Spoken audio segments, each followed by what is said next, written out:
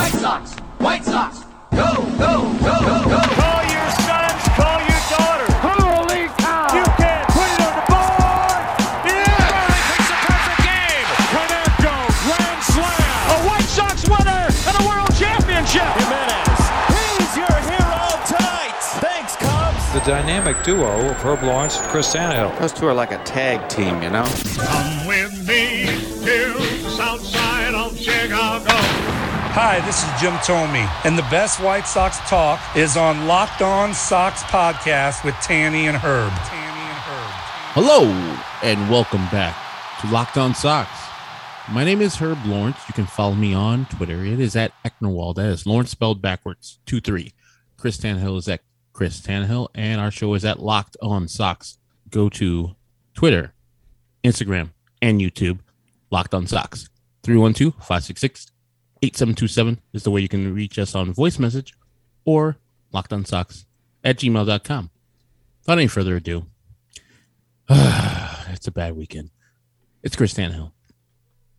Chris, how you doing? You know how I'm doing, Herb. I wish the Lord would take me now. We're brought to you today by Locked On MLB. Join Walking Baseball Encyclopedia, Paul Francis Sullivan. Please call him Sully, for God's sakes. Every day on Locked On MLB for a unique look at the majors, both present and past, featuring exciting guest interviews, routine check-ins from the Locked On MLB Network's team of local experts. Subscribe to Locked On MLB today on the Odyssey app or wherever you get your podcasts. I got to ask you, Herb, how was the Redneck Riviera? It was good. You know, we went to visit her father and mother or stepmother down there in Myrtle Beach. Enjoyable times. Went to see the Pelicans. Game was good. Oh, not enough people down there. Look at the Pelican.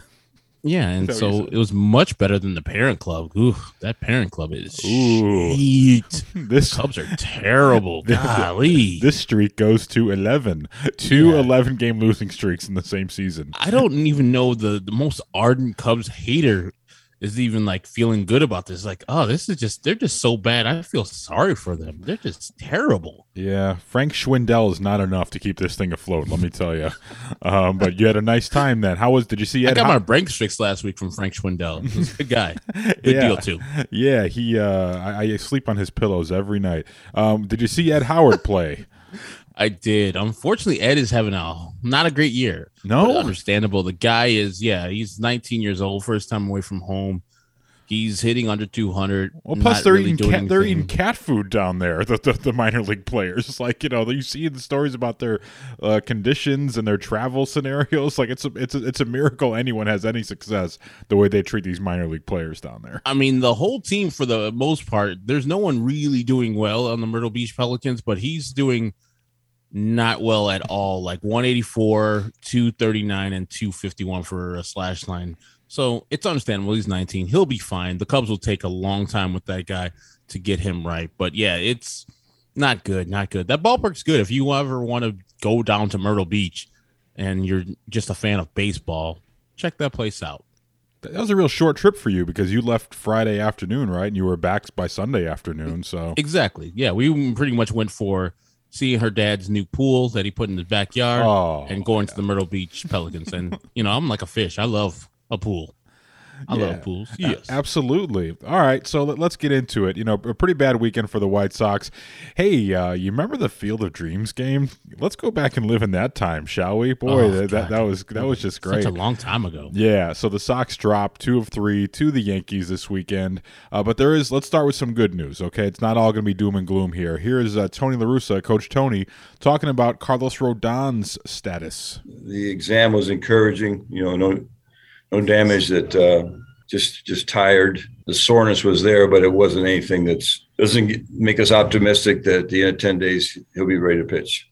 There you go. So as we suspected, it appears no structural damage, no ligament damage for Carlos Rodon, but as you noted, most likely just a heavy workload for him for the first time in a long time. And, you know, maybe we'll see him again sooner than later, maybe in that Toronto series. But I'm content to just take Carlos Rodon, put him in bubble wrap until about a month from now or so, and then ramp him back up again. But that's certainly good news there for the White Sox. Very much so. I mean, I thought initially it was just a thing to get him rest, and it might have some, you know, actual tiredness and actual things where he's, okay, I'm not feeling my 100% self. But more of this is like, hey, you're getting your rest. Here's the IL. We have this at our disposal. No one's ever been caught up on IL manipulation. So here you go. Enjoy yourself on the shelf for however long we need you to be on the shelf. They did that. I think the Cubs did that with Jake Arrieta for like a month, and then he came back and he was still crap. So people do it all the time. Yeah, and he was a jerk on top of it. More good news here. Tune in, keep listening, and find out how you can win Herb's tickets to tonight's game. The A's are in town. The Sox looking to get back on track here, and you could sit in Herb's seats, section 531. We'll figure out how we're going to give those away, but you got to keep listening to the show here and find out for your chance to win Herb seats for tonight's game. So that's very exciting stuff there. Also, some news. Leury Garcia got boinked in the head amidst the shuffle of everything that was going on during that game in Iowa.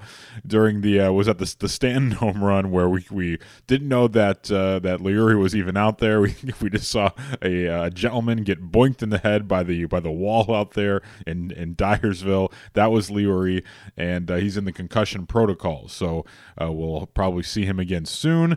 So no need to worry about Leury, but that was unfortunate there in playing in the new ballpark there in Iowa. All right, more unfortunate stuff here. The bad weekend here for the White Sox. There's really a lot here to unpack and not a lot of time to do it. The baseball season allows us to move on pretty quickly, but there are some big picture looming issues here. One of the big things I noticed here is, did you see who was sitting behind the right-handed batter's box there on the TV broadcast, Herbie? Did you see? Looks like Mitch Rosen to me. Mitch, our boss Mitch, was there enjoying the game on all up in my TV.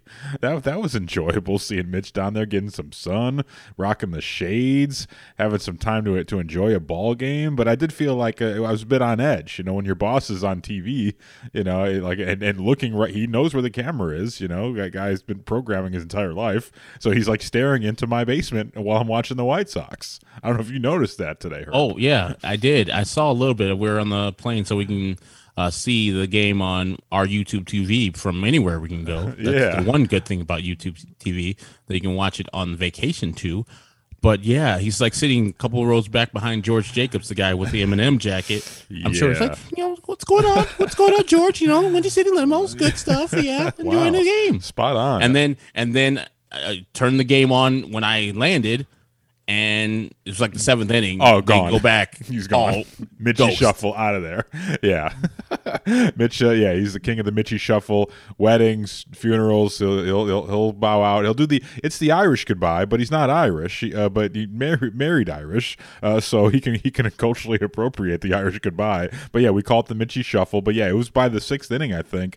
I wasn't keeping notes because there were so many things to be concerned about on the field. I wasn't necessarily concerned on when Mitch was going to leave, but Lynn Bramer called it, said he was going to leave very early, and he did. But once the game started there, and I got used to my boss looking at me as I'm watching the game, felt like an evaluation there. Let's talk about this weekend here. Not necessarily about Sunday's game, but there are things to talk about here. But I think the big thing that everyone's going to come away from this weekend is having concerns about what's going on at the back end of this bullpen. Now, I will say the bullpen as a whole did a really nice job this weekend against a red-hot Yankees team. They'd come in winning, I believe it was 7 out of 10 before Sunday.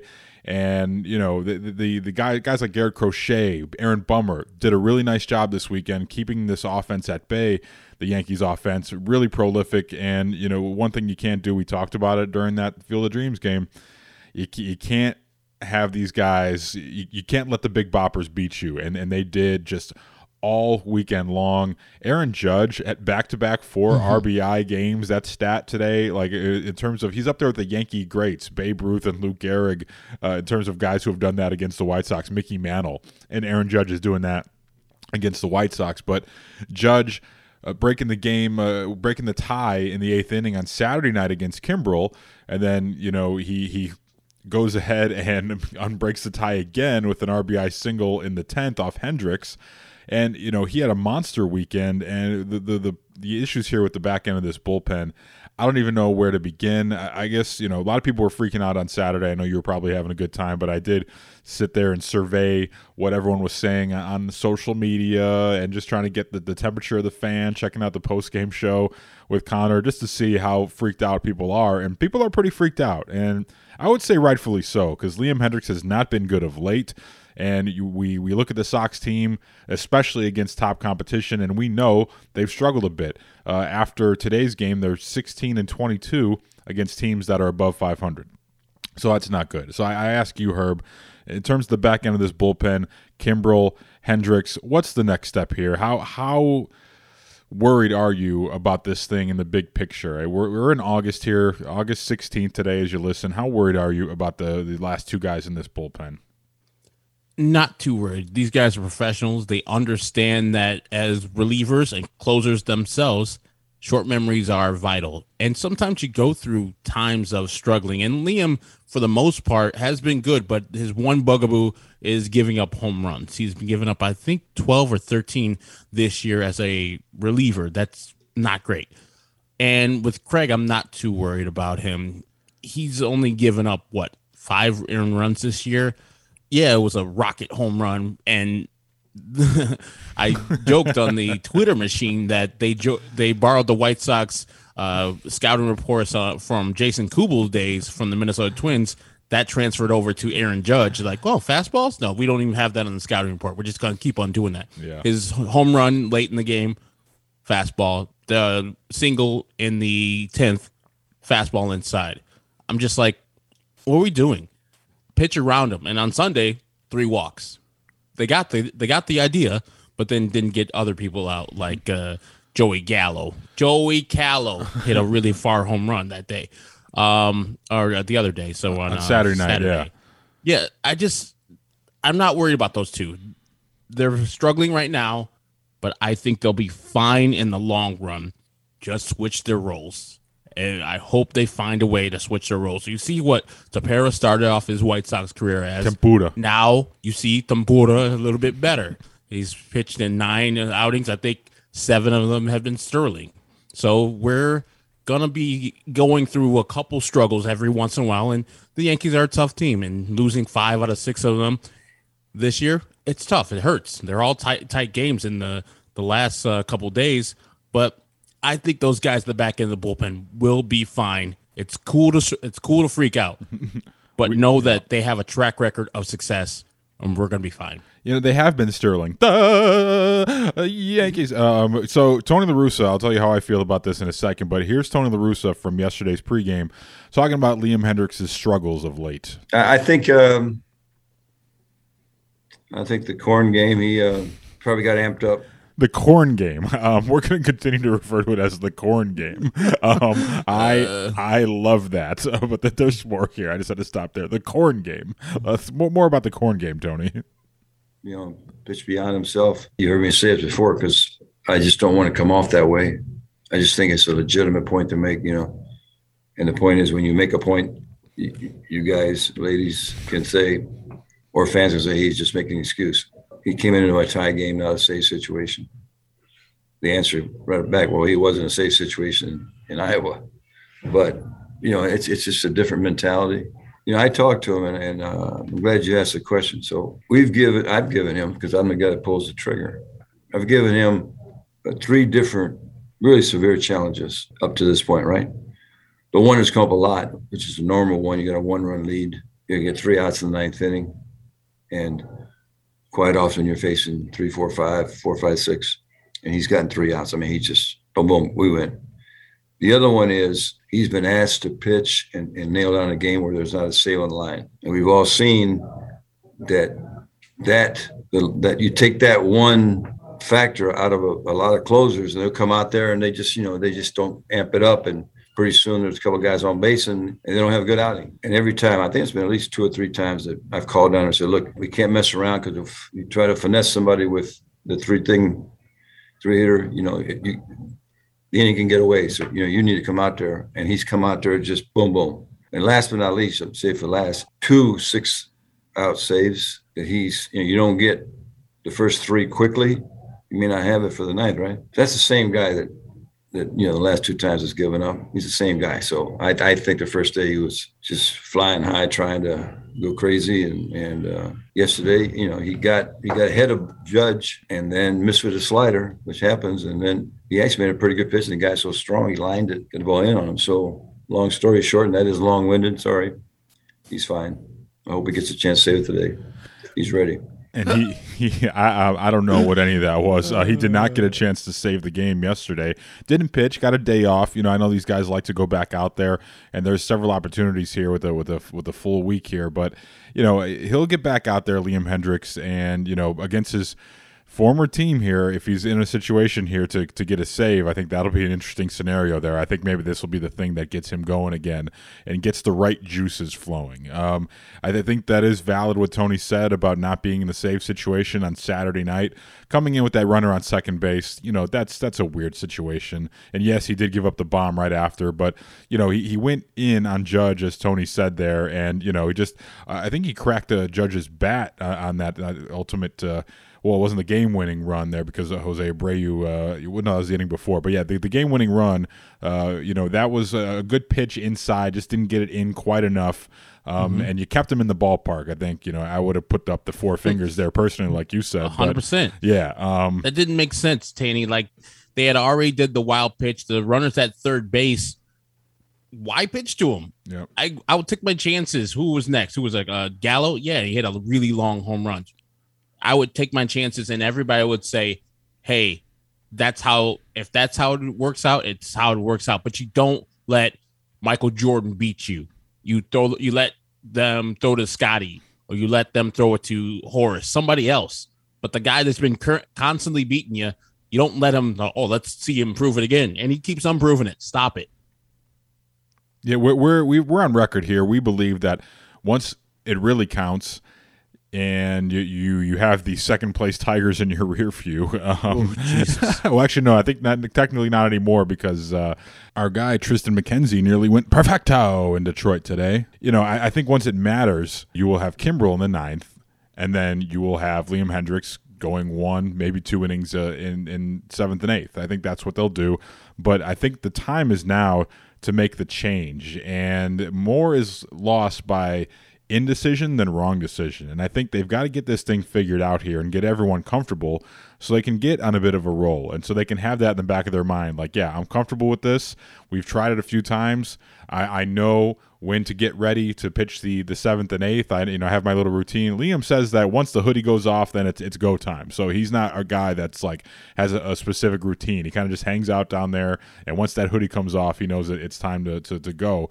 And obviously Kimbrel knows, he knows how to prepare for the 9th as well as anyone. So I think that, my gut said, this thing it'll kind of just go back and forth. And I didn't think it was going to be this bad this early here with those two guys, but I thought they would alternate in an ideal scenario. But they haven't had many clean leads here since Kimbrel's been here. They're below 500 since the All-Star break. So I thought it was going to be Kimbrel close one night, then Hendriks close the next. But of course, baseball will never give it to you that easily where you can structure things that way. So I think, let Hendriks go out there, get his mind back right, hopefully against his old team. But then after that, you say, you know what? We're just going to do this thing the simple way. It's right there in front of you. The best way to handle this, just do Kimbrel for the 9th already. He's been sharp since that Cubs outing, but not quite as sharp as you'd like him to be. Not as sharp as we have seen him all year on the north side. So, yeah, man, I just think that's the way it's going to play out. And now I think there's some urgency to it where you want to get this thing going so you have the peace of mind from everyone on your ball club. Like, we know how this thing's going to shake out, so this way no one's looking at each other like, well, what's going on here? This guy over here is one thing. Go ahead. Sorry, Tanny. The one thing I think that if you look at Craig Kimbrel's career, he's been a closer most of the time. The only time he's really struggled, the end of his Boston career, and that might have been fatigue, where they closed out the World Series with Chris Sale. But his Cub year, he signed late with them, came on, and he was terrible, horrible. Then they worked with him for a whole year in the pandemic shortened season. David Ross worked with him to get him back, and then he came back for 2021. He was lights out. I think the difference of Craig Kimbrel from Cubs to the White Sox is different roles. He's changing. He might be saying the right stuff and saying, hey, I'll pitch wherever. But these guys are creatures of habit. So I would have him in the spot that he is most comfortable in, which is the closer role. Maybe it's a mentality thing, and maybe he has to be in the 9th inning, getting outs 25, 26, and 27 for him to be that guy that showed up on Clark at Edison. And maybe Liam has that other thing where he can pitch anywhere, but I would rather have premium Craig Kimbrel than premium Liam Hendriks, because I know that Craig Kimbrel at his best is a Hall of Fame pitcher. Liam Hendriks is an all-star pitcher, which is good, but not great. I think Liam's going to have to be a good teammate here, and if he continues to struggle here after this Oakland series, he's going to have to pull the Zach Britton and, say, you know what, I'm not putting my team in the best spot right now. Give this man the 9th, and then I'll build myself back up in the 7th and 8th. And there's nothing wrong with that, because I'm not saying that Liam Hendriks should never close a game again. Exactly. Because you may get in a spot in October where you play, let's say, the Rays, and I'm just using this as an example. I don't know the splits, but let's say, Nelson Cruz has better splits against Kimbrel than Hendriks. So you play for that matchup, and Hendriks gets to close the game out for you. You're not saying, no, you're not closing ever again, but just in the interim, maybe you can get things to level out a little bit and get things back on track here, because something's got to change. Everything seems off. And I don't know why. Liam Hendriks certainly has been giving up the home runs all year, but he's been fairly reliable the entire season up until the last couple of weeks here. And I don't know if it's just blowing that game on the national stage just in the worst possible way. I don't know if that affected him mentally. But I don't want to judge it, because they didn't have that lead Saturday night. He came in with that stupid ass runner on second base, and and Brett Gardner's not stupid. He's a smart player. I just mean the hypothetical, stupid ass runner out there on second. So that's a different situation altogether, as Tony was talking about. So let's see how he does the next time he gets an opportunity with the lead. I think he'll do just fine, and we'll put this conversation to rest until this happens again, or, Kimbrel struggles again, and we're like, why is Kimbrel pitching the damn 8th again? So this thing has to get resolved quickly here, just to get everyone's mind right, and so people know what's going to happen, because I'm wondering if these guys all think, well, in the playoffs, I wonder if it'll be different. Like, I wonder if I'm not going to be out here for the 9th in the postseason. And I wonder if Kimbrel's like, oh, this doesn't matter, because once the postseason gets going, I'm going to get that 9th because I deserve that 9th. So who knows what's going through these guys' minds. It's such a position where you have to be operating at 100% mental capacity, and confidence. And when things are up in the air and you're doing things that you're uncomfortable and you're not used to, it can be tough for those guys in the bullpen. So I guess this is one of the things we put a pin in this one, and we wait and see how this shakes out here over the next month or so. But I think these things have a tendency to provide opportunities to work themselves out, and we'll look back a month from now and be like, oh, I can't believe we worried about that. Because I would say, you survey the GMs around the league, and they would love to have this problem. Rick Hahn would call it an uptown problem. Marlo Stanfield would call it one of them good problems. Sound like one of them good problems. I think most teams in baseball would like to have these two guys at the back end of their bullpen. It's all a matter of figuring out how to use them at maximum efficiency. So I'm not panicking as of yet. It is August 16th, so I'm not going to panic, although you would like to see them take that series against New York.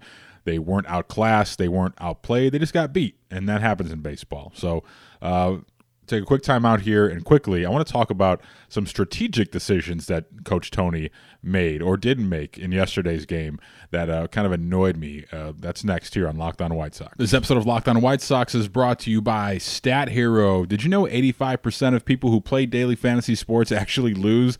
Is it really that surprising, though? The game is rigged against you. You're playing against thousands of other lineups, not to mention experts who have more tools and more time. Let's be real, folks. You don't stand a chance. Until now, introducing Stat Hero. It's the first ever daily fantasy sportsbook that puts the player in control and winning within reach. Here's how it works. Stat Hero shows you their lineups and dares you to beat them. It's you versus the house in a head-to-head fantasy matchup. You name your stakes. Winner take all. You have the advantage. Stat Hero is showing you their lineups ahead of time, and no one else does that. you are in total control. Stat Hero is DFS the way it was meant to be, one-on-one. Play Stat Hero now and change the odds. Go to stathero.com/lockedon. Sign up for free, and right now you can get 3 times back on your first play. Unreal. That's 3 times back on your first play when you use that promo code LOCKEDON. If you're not good at math like me, that's a 300% match. That's unheard of. Go to stathero.com/lockedon. stathero.com/lockedon.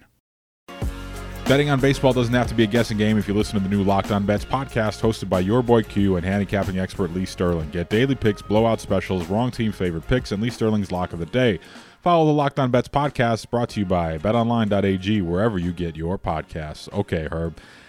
Sunday's game left a couple of moments for me, and I'm not saying that they lost because of the manager, but there was a couple of decisions that were not made in this ball game that left me scratching my head here. As the Sox lose 5-3, it's a pretty close game. They battled back, and that's what I will say about this team, man. They've got the heart of a champion. They battled back after being really having the wind taken out of their sails there by having that Luke Voit home run in the top of the 9th there, and they battle back with get those 2 runs back, but there's still runs on the board all day long. And I will say this, there's nothing more frustrating and nothing looks worse when you're watching a game than when you have the crafty lefty out there going against you and with Cortez. But I think he pitched a nice game, moving the ball all around, changing the arm slot, and a lot of it just seems like parlor tricks out there, but that's pitching, man. That's just knowing how to pitch. So you tip your cap, and there's still opportunities there to score some runs, but when you take opportunities away from your ball club, that's where I have a problem. There was 2 instances in this ball game, and I texted you immediately. And I don't know if you were in flight as it was happening, but I texted you immediately because something really irritated me. The challenges that were not called for, not asked for here by Tony La Russa and his staff. So, you look at 2 plays here, 2 big plays in this game that I take away from this game and think that maybe they would reconsider this had they had better video or had they had their shit together a little better. I don't know. But you have a situation where second hitter of the game for the Sox after Tim Anderson lines one real hard up the middle, and Cortez is able to save his own head and get in front of it and make a nice play. But then immediately after that,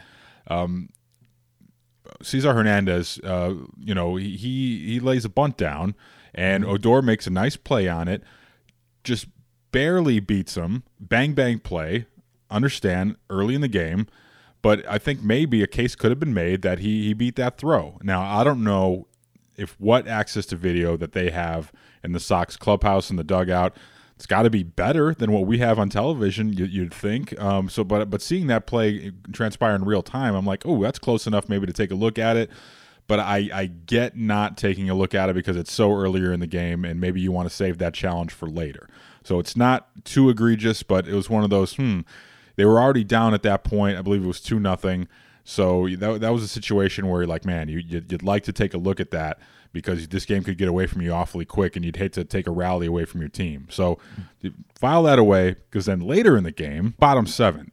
And at this point, it's still a 3-1 game. Jake Lamb, he leads off with a walk, dreaded leadoff walk. And so you think, oh, okay, cool, here we go. So then Zach Collins comes on to pinch hit, and boy, what a great at-bat that was by Zach Collins there, striking out on 4 pitches. He was completely overmatched in that inning there, in that plate appearance. And then Tim Anderson comes up. So you get the runner on first, TA grounds into the double play, but if you take a look, looks like he could have beaten that play. The ball goes high, pulls Voit off the bag. He has to leap to grab it. It's a bang-bang play.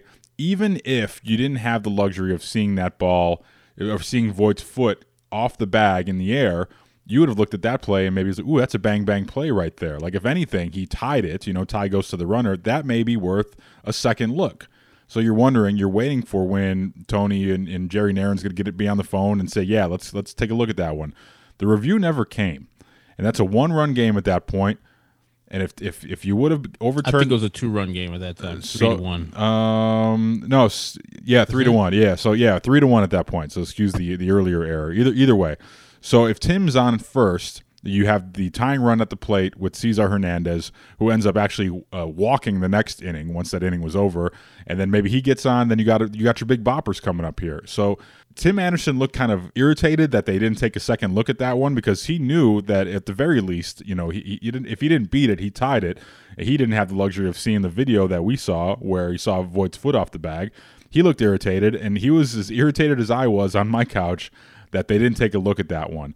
And you go after the game, and they asked Tony about it, and here's what he said. The word on the replay, neither one was clear of the two plays that I'm talking about here. It was clear enough to challenge. Once they felt it was a tie, and the other they felt the runner was out. I don't know what angle they were looking at that they thought TA was out in the seventh inning there, but that's just...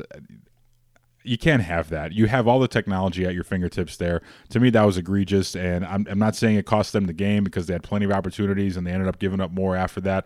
But in the moment right there, I think that was a big play, and that was a big mistake by Tony and his staff. I think so too. On both of them, I mean, I always say a run in the first is just as much as a run in the ninth.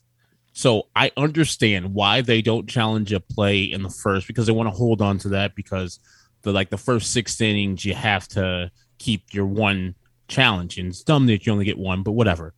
I think if you have a thing that you know, or you might think that it's a bang bang play and you might think that replay might change it, do it. I don't care what inning it is. Do it. That run in the first, like I said, counts as much as a run in the ninth. And maybe it changes fortunes. Maybe the pitcher thinks different. Maybe he pitches out of stretch a little different. He's been waiting around for this replay. And he's a little tighter during that time. You don't know. And in the one in the seventh, you have I don't think there's any consequence. It's a use it or lose it type of situation at that time. So might as well, let's do it. Go ahead. That's why I didn't understand. If you're just going to, you can't take those timeouts with you. You know, the challenge is with you. It's like what they say about the NFL coaches and the timeouts. I don't understand the thought process there of especially with that point in the game and your lineup there. I don't get that at all, man. It doesn't make any sense to me. I don't know what they were looking at that they would have seen. Oh yeah, this is not even worth it. You're gonna lose it anyway if you don't use it. You know, so it doesn't cost you anything at that point. I hated that. Yeah, and so it's bad. It's an egregious move to not challenge either one of those things. I know people are cool with the first inning one, but I think you should challenge anything you think can be overturned. I don't know who is doing the consulting, if you say it's Jerry Narron, or who the video guy or girl is in the back. They need to get the word out. Challenge it. I don't know what Tony's record is this year. I haven't looked it up. I can look it up in the interim, but I don't think he challenges a lot of calls. And if he does, I don't think he has a lot of success with those things. So I'm just very perplexed on why he wouldn't want to challenge that stuff. Yeah, and we had the luxury of seeing it 3 or 4 times, but we had a lot of looks at it. And the fact that they didn't have the same looks, or I don't understand how that works, or there's always things that we don't know that are happening behind the scenes, a technical issue, and they don't want to bury one of the video people back there. But that's your entire job. And I've certainly seen the Sox play other teams where their video people are much faster than the Sox video people are, and they're quick to get out there and challenge at any point in the game, and not just in a high leverage spot like that at any point. So here it is, Tanny. He's 7-9 on challenges, so he has to be 100% sure or 77% sure that a call could be overturned. He's challenged 9 times. He's been right 7 times. Roll the dice a little bit more. What does it have? What does it have to lose? It's top of the 8th. Top of the 3rd, bottom of the 7th, bottom of the 5th. He did one in the top of the 1st, and that got overturned. Bottom of the 8th, bottom of the 6th, bottom of the 4th, bottom of the 7th. So it just seems very odd that he wouldn't challenge either one of those calls to help his team out, a team that's struggling. The White Sox have been struggling as of late. We need to have some type of, and you said Timmy's perplexed, kind of what's going on here? Challenge that. I got a little speed here. Give me a little credit here, Coach Tony. Yeah. Also, just a little momentum here. You're trying to build something here. You haven't done anything all day offensively, other than the Vaughn home run. Let's get something going here. Maybe something like that. it messes with the reliever's timing a little bit. Like he's out there waiting. You never know what can happen. I just don't understand not doing it when you just have it in your pocket and then you lose it anyway. To me, that's got to improve. Like that's the one thing. Like in terms of, not a lot concerns me about the manager and the coaching staff here going into October, but just not being sharp on stuff like that is something that really it sticks with me, because we all know the game in the postseason can swing on something like that, and you'd hate to be sitting here during the off season and wondering like, man, maybe we should have used that challenge right there, or we should have had our process cleaned up a little bit. It should have been more expedited. Like now's the time they can work on those things, but they just haven't really been on the ball with that all year. So that's why I'm not really encouraged with that going forward. Other things that happen in this series here, try to stick with some positives here. We're not feeling great after 2 straight losses to the Yankees, and you got another good team in Oakland coming to town. But the positives, I got on my positives here.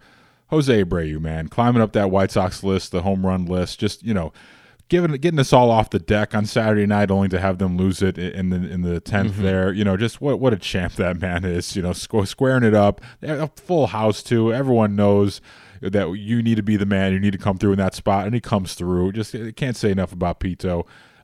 Eloy and his defense really improving out there nicely. I can't believe we're in a situation where we're the fact that we haven't noticed him much at all means that that's a good thing out there. And then Vaughn has adjusted real nice to right field. So a lot of our anxieties about Eloy's defense have not been a thing. He's barely left his feet at all, so that's good stuff right there. Luis Robert with that bomb on Saturday night. Love seeing Lou Bob, get back on track offensively. He looks like he has more of a clue at the plate than he did at times, like early in April and towards the end of last season, not counting the postseason. But he looks like that new stance, the new approach that we talked about a couple weeks back, or whenever that was when he came back. It looks like that's improving. And then Garrett Crochet, the inning and 2/3 of relief on Saturday night, showcasing that changeup. And him getting fired up coming off the mound there after getting out of the jam there. That's good stuff. There's all good things right here, like that happened during this series. And so it's not all bad here. So let's keep those in mind as you make your way towards finding out what this team actually is once they have all their parts. And Yasmani Grandal hopefully will be back sooner than later, so you still have that element to it as well. But there are some good things happening here despite them not playing their best ball. It doesn't matter if they're playing their best ball right now. What matters is when it's go time in October that they are. So I think all these things, you can put that in that conversation. Like if they're all doing these things, if Eloy's playing competent defense, that frees you up to play Vaughn in different spots and get his bat in the lineup and give guys some days off. So I think that's huge right there. So there are some good things. Things I don't like so much, other than Mike Esterbrook's strike zone yesterday, which was horrendous. Remember when we said when the roster move was coming, that was ultimately going to send down Gavin Sheets? We was like, man, one of us on the show said that it would be nice to have a left-handed power threat off the bench late in the game. Remember someone saying that? And then I look at it wasn't this guy. Yeah, but then you look at that Zach Collins plate appearance in the 7th, and I know he came through big in the 9th inning on Sunday, but that plate appearance in the 7th, it would have been real nice to have Gavin Sheets up here to get an AB against the right-handed reliever in a spot like that where you had the tying run on base. I'm just saying. The only thing that in that regarding that one, he was already had taken over for Sebi, so he's the only catcher in that spot, so he had to bat. That was the only thing I gotta have Zach Collins, and that's when he came up the 9th. I was like, where's Sebi? I was like, oh yeah, he started the game. Son of a bitch! You get Zach Collins again. I hate Zach Collins. My error, Herb. I'm going to dig in though. I'd rather have Gavin Sheets behind home plate than Zach Collins. Hey, what would you lose? Yeah, a lefty catcher. Let's do it. Yeah. So, but other than that, yeah, man. It's when I think about the Yankees, Sox don't match up great against them. They had a better showing this go around than they did in the New York series, but still. This is a team that's playing good ball, the Yankees are, and yeah, so what? Maybe you don't match up well with them. Maybe they may not even make it the postseason. Maybe you face them. Maybe you don't. Right now, it doesn't matter, and it may not matter in the long run. They get bounced by – they got a couple good teams in their division with them. Tampa Bay is, starting to separate themselves a little bit here as far as the best team in the American League. So, it may not matter in the long run, and that's okay. Sometimes in baseball, you just don't match up well with someone, but I don't think the gap is that large. I think you're facing a team. It's another team coming in hot. I feel like we said this recently about another team the Sox were playing, but it's what it is. It's going to ultimately make you better come October when you see yourself against your contemporaries, and I hope the Sox learn some lessons here in this series. Don't pitch to the guys that can hurt you. Don't walk those guys in the lineup ahead of those guys that can hurt you, and you'll be all right. But I think they I don't want to say they passed because they did drop 2 of 3, but certain guys in certain spots came up pretty big. You tighten up around the edges here with the bullpen, and you hopefully have some more consistent at bats, and you find that balance between power production and grinding out at bats and getting on base and stuff like that. I think that they'll be okay here. But another test here with the A's.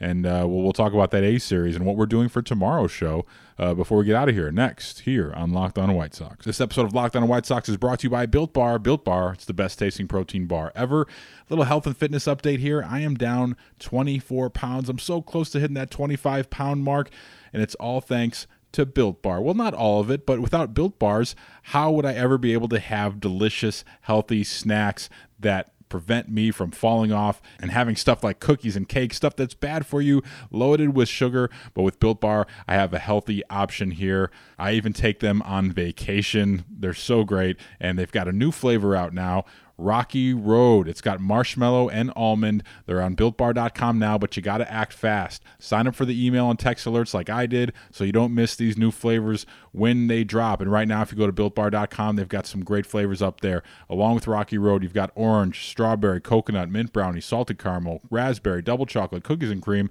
and even cherry barcia.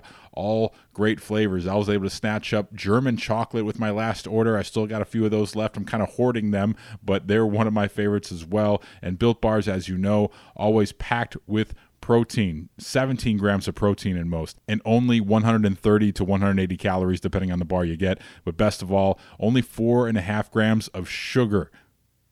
How amazing is that? It's all the great taste, but without the guilt. And right now, if you go to BuiltBar.com, you can get yourself a free gift. And right now, when you go to Built.com, you can use our promo code LOCKED15, and that's going to get you 15% off your order. That's promo code LOCKED15 for 15% off at Built.com. This episode of Locked On White Sox is brought to you by BetOnline. Baseball season is in full swing, and you can track all the action at BetOnline. BetOnline is the fastest and easiest way to bet on all your sports action. You get all the latest news, odds, and info for all your sporting needs, including MLB, NBA, NHL, and all of your UFC, MMA action. You guys know me. I've talked about this many times before. I love going to BetOnline and checking out some of the futures bets they have, but not just for sports. The Emmys are coming up in September, just about a month away here, and you can place a bet on who's going to win Best Comedy Series. Right now, Ted Lasso is your favorite and minus 1,500. Other shows on here. Man, I really haven't seen a lot of these shows. I've heard a lot of great things about Hacks. I'm going to be checking that out. But you can place a bet on whatever your favorite show is. Cobra Kai. If you got some dark horse picks here like Emily in Paris at plus 3,300, you can place your bet at BetOnline. What about Best Drama Series? The Crown odds-on favorite at minus 1,200. How about The Handmaid's Tale, Bridgerton, Mandalorian, Lovecraft Country, This Is Us? These are all things you could bet on for the 2021 Emmys. And yes, if you're asking, you can still bet on who's going to be the first celebrity abducted by aliens. Right now, Elon Musk is actually the odds-on favorite at plus 1,400, Donald Trump coming in at plus 1,600, and Joe Rogan also at plus 1,600. So you can place your bet there for who will be first to be abducted by aliens at BetOnline. Great stuff going on there. So before the first pitch, or whatever it is you're going to bet on, head over to BetOnline on your laptop or your mobile device and check out all the great sporting news, sign-up bonuses, and contest information. Don't sit on the sidelines anymore, folks. This is your chance to get into the game as teams prep for their runs to the postseason. Head to the website or use your mobile device to sign up today and receive your 50% welcome bonus on your first deposit. BetOnline, your online sportsbook experts. And don't forget our promo code, LOCKEDON at BetOnline. All right, the A's are in town. The homestand continues here for the White Sox. A good team in Oakland, 68-50 on the season heading into tonight. Dallas Keuchel will be on the bump against Frankie Montas, old friend alert, 9-8 with a 3.98. And now it's time. We're going to tell you how you can win Herb's tickets. I understand, Herb, you've got your tickets for tonight's game. You can't go because we are going to be taping a podcast, and we'll talk about that in a second here. But we will be live in front of one person at least, because where we're going is not open to the public, but it will be, and we'll tell you that more about that in a second. But your seats in section 531 are going to be available to a Locked On White Sox podcast listener, and now I understand you have a trivia question for them. Yes. I want to know, in White Sox history, the pitcher who has the highest ERA in their history. Not infinity, who has actually a number. So he's gotten a person out who has the highest ERA in White Sox history. It'll be cool if you could just do that by yourself and not look it up. The highest registered earned run average in White Sox team history. So how are we going to do this?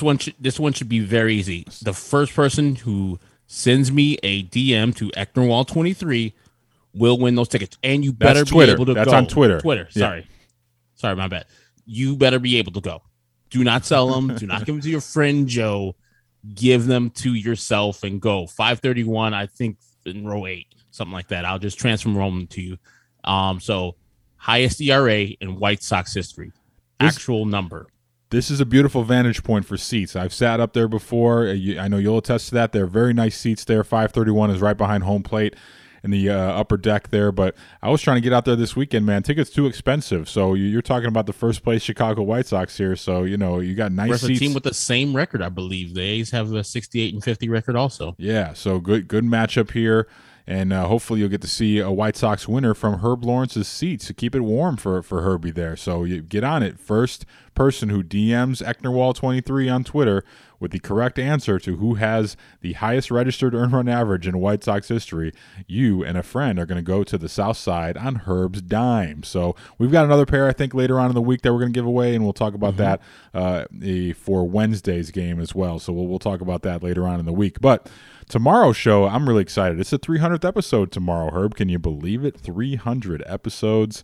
I can't believe that. Yeah, go ahead. Well, I haven't been here for all of them, but basically, 384 or something like that. But no, I think you've been or 284 or something like that. But I mean, we're probably equal on episodes. I've missed a lot.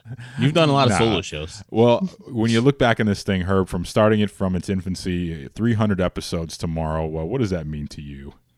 Just like, I can't believe, like, we were at 200 just beginning of this year, right, dude? So like, it's just, this year has been the ramp up because of the good team and the full schedule and all that good stuff. But yeah, 2019, I think it started in October. We're both asked.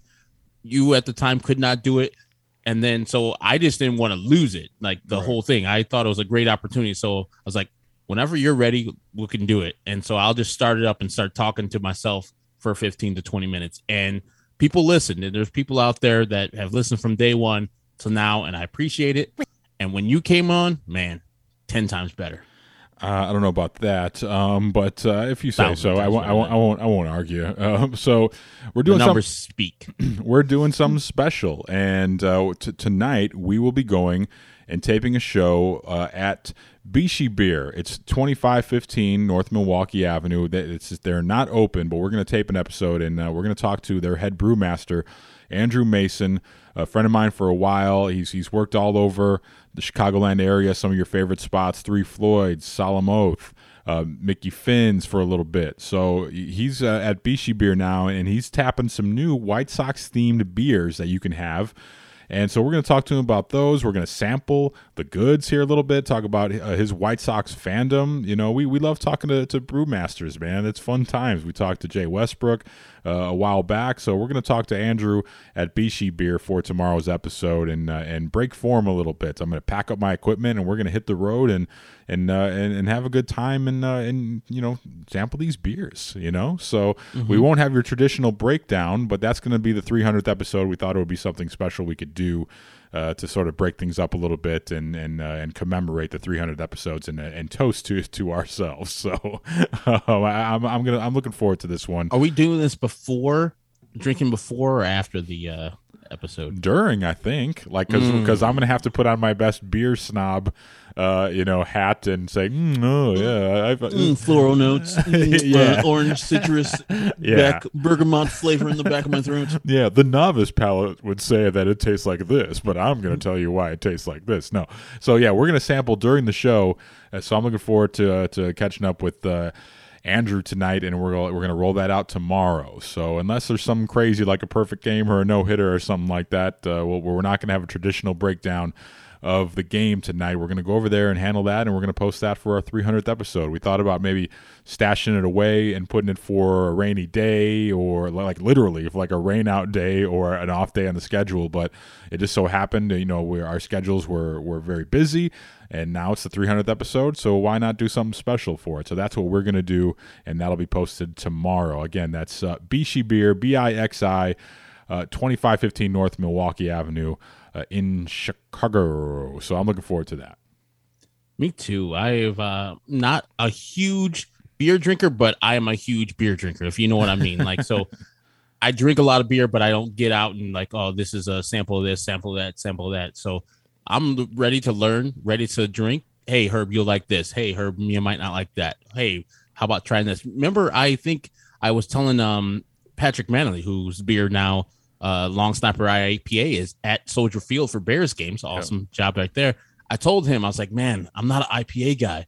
I got there, I drank it. I was like, man, I'm kind of an IPA guy. This is delicious. This works. This IPA works for me. Usually IPAs don't, but Patrick's Long Snapper works. So I'm going to be going there with an open mind of the Bixi beer experience and hopefully not get too drunk because, even little samplers, and if I'm probably not going to be on a full stomach after work, it's going to be a tough thing. I'll be slurring words and such. I mean, more than usual. Yeah, my wife was telling me, she's like, oh, I see you're going to Bixi, and, I put it in the family calendar. She's like, you're going to love the food there. I was like, yeah, they're not technically open. So, I've never been there. My first time there, but I may have to go back on a night that they're open with the kitchen. But yeah, we'll have to figure out what we're going to do because both you and I both kind of lightweights in that regard, so I'm looking forward to the shenanigans that will transpire. So again, that's tomorrow, 300th episode with Andrew Mason, the brewmaster at Bixi Beer. And we're going to roll out a couple of new White Sox themed beers for you guys to enjoy. And we'll talk about that. So that's all I got today. Things will get better. Hopefully, White Sox can get in the win column against Oakland. And congratulations to the winner of Herb's tickets. I hope you enjoy yourself tonight. So that's all I got today, Herb. That is Chris Tannehill at Chris Tannehill on Twitter. Actonwall23 for myself. 312-566-8727 or lockdownsocks@gmail.com. Oh, real quick, Herb, can I say thank you to the listeners while we're talking about ourselves and patting ourselves on the back for 300 episodes?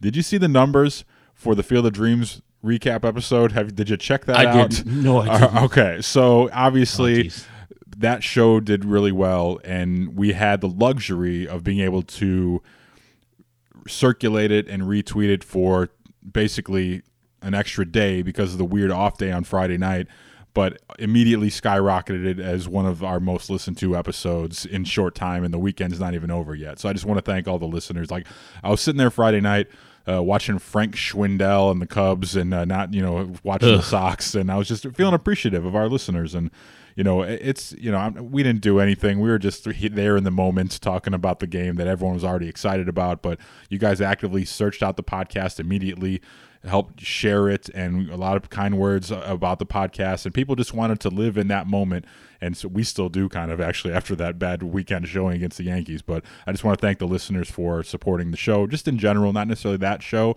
but all the shows that we've done recently as the team gets better and deeper into the postseason, shows trending upward, man. So I really am enjoying it, and I'm enjoying reaching out to you guys, man. So just a thank you to our listeners. Ditto from me. It was awesome to see. I just looked them up. Oh man, you guys are really helping the brothers out listening to that show. It was same thing. I listened to that. We do this show, so for the most part, I don't listen to the podcast because I've already listened to it. Yeah. But I took a flight out to Myrtle Beach, and I was like, I'm gonna listen to the whole podcast. Of course, 1.5 speed. And it was awesome. It was awesome to listen to it again. I was like, those guys are decent. I'm very entertained by them. And then I realized it's us. And then, you cringe when you hear your voice and the little mess ups that you make. But thank you for listening and tuning in for all these episodes, not just that one. Yes, exactly. So that's all I got. We're already way over time. They're not going to be happy that we're time here, but a lot of talk about this Tegna. weekend. God yeah. damn. Calm down, no. Tegna. Oh, no, and it slipped again. All right, that's all we got. That's Chris. I'm Herb. Thank you for listening. Thank you for joining us on Locked On Sox.